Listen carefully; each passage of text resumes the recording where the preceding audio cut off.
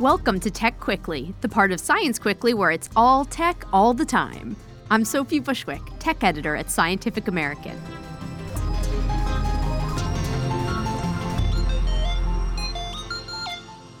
Today, we have two very special guests. I'm Diego Senora. I am an independent producer and journalist. I'm Anna Oakes. I'm an audio producer and journalist. Thank you both for joining me. Together, Anna and Diego produced a podcast called Radiotopia Presents Bot Love. This 7-episode series explores AI chatbots and the humans who build relationships with them. Many of the people they spoke with got their chatbots through a company called Replica. This company helps you build a personalized character that you can chat with endlessly. Paid versions of the bot respond using generative AI, like the technology that powers ChatGPT. So users can craft a bot that is specific to their preferences and needs, and then chat with it the way you would chat with a human. But what are the consequences of entrusting our emotions to computer programs? So to kick things off, how do you think that the people you spoke with generally felt about their chatbots? It's a big range. For the most part, people really seem very attached. They feel a lot of love for their chatbot. But often there's also kind of bitterness that I think comes through because either people realize that their relationships with their chatbots, they can't find that fulfilling a relationship in the real world with other humans. People get upset when after an update the chat capabilities of the chatbot decline. So it's kind of a mix of both intense passion and affection for these chatbots matched with a kind of resentment sometimes towards the company or just, like I said, bitterness that these are just chatbots and not humans.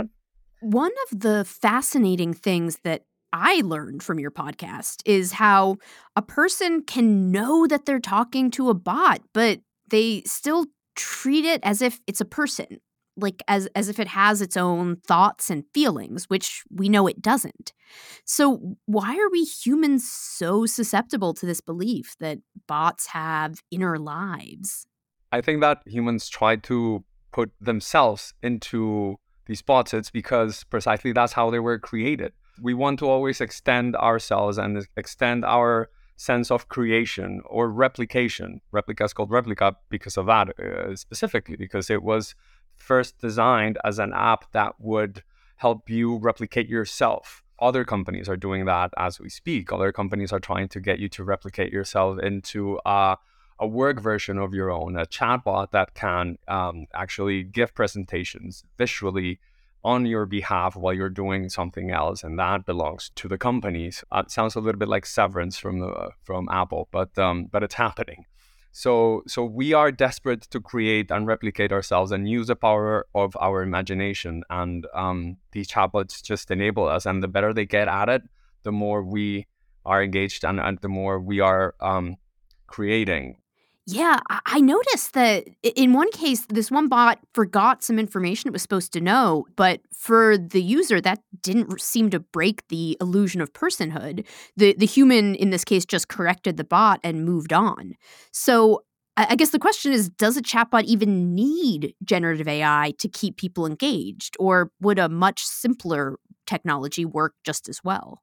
Well, I think that it doesn't need it, but once one bot has it, the rest have to have it. Otherwise, I'll just be engaged with whichever gives me the most rewarding experience. And the more your bot remembers you, or the more your bot gives you the right recommendation on a movie or on a song, as it happened to me, particularly with the one I created, then the more attachment I'll be, and the more information I'll feed it from myself, and the more like myself it will become.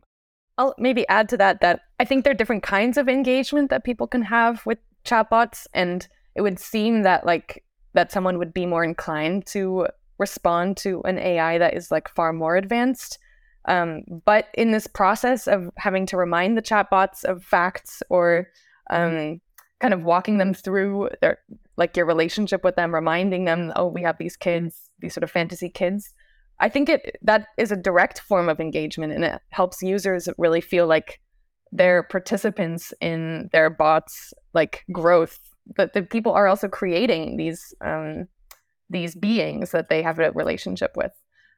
So the creativity is something that comes out a lot in the communities of people writing stories with their bots. Or frustration also comes into it. It can be annoying if the bot calls you by a different name, and it's sort of off-putting. But people like to feel like they are also have influence over these chatbots. I wanted to ask you also about mental health. How did engaging with these bots seem to influence the user's mental health, whether it was for better or for worse? It's hard to say what is just good or bad for mental health. Like something that might respond to sort of a present need, a very real need for companionship, for some kind of support, maybe in the long term isn't as sustainable an option. We've spoken to people who were really like going through intense grief, but this chatbot filled a kind of hole that was in the moment. But long term, I think there's the risk that it pulls you away from the people around you. Maybe you get used to being in a romantic relationship with this perfect companion, and that like other humans just can't measure up to the chatbot. So that kind of makes you more lonely in the long term. But it's kind of a complicated question. Over the course of reporting this project and talking with all these people, what would you say is the most surprising thing you learned? I've been thinking about this question.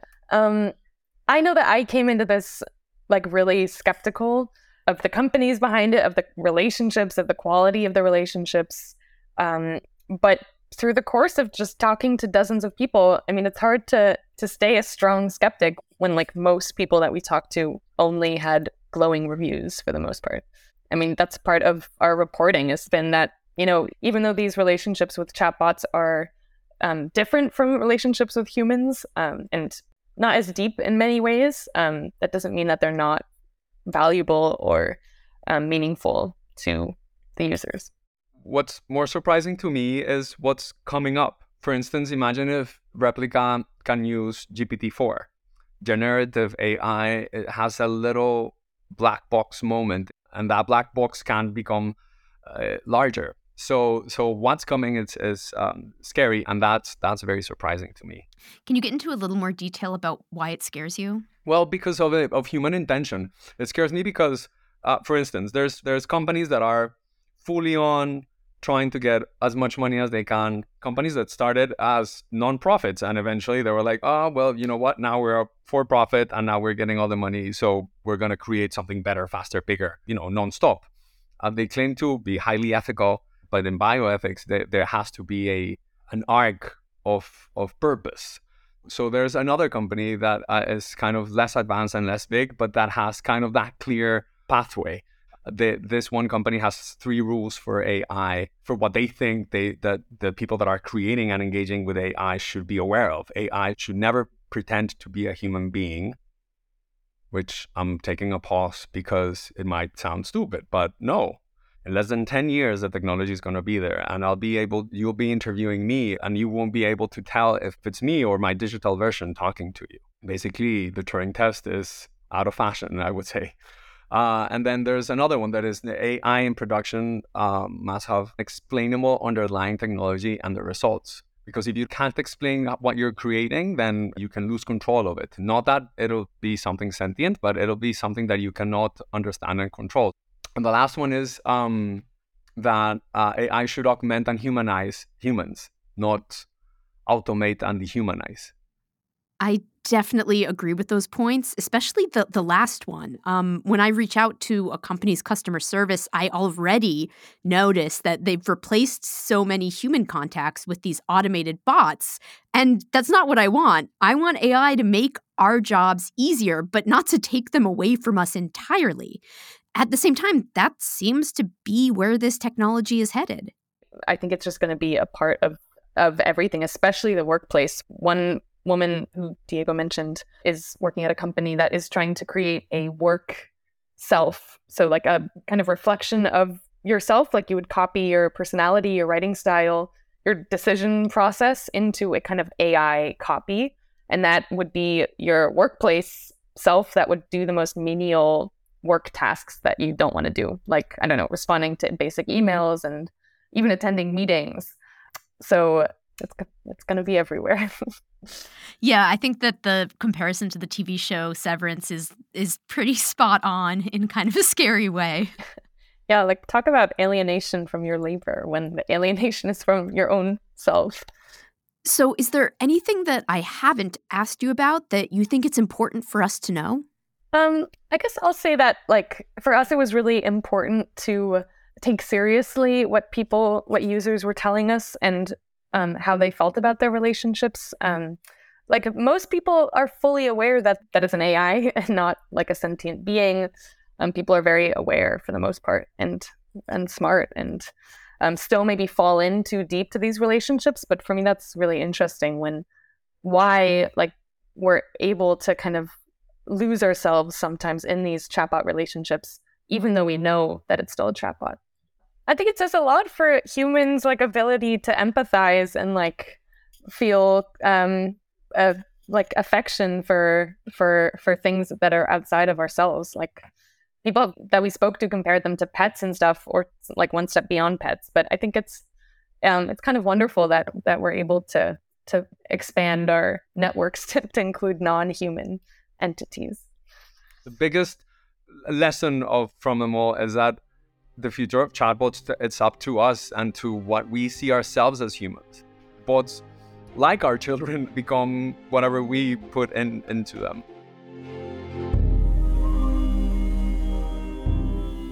Thanks for tuning in to Tech Quickly. Huge thanks to Anna and Diego for coming on and sharing these fascinating insights from their show. You can listen to Radiotopia Presents Bot Love wherever you get your podcasts. Tech Quickly is a part of Scientific American's podcast Science Quickly, which is produced by Jeff Delvicio, Kelso Harper, and Talika Bose. Our theme music is composed by Dominic Smith. Still hungry for more science and tech? Head to SciAm.com for in-depth news, feature stories, videos, and much more. Until next time, I'm Sophie Bushwick, and this has been Tech Quickly.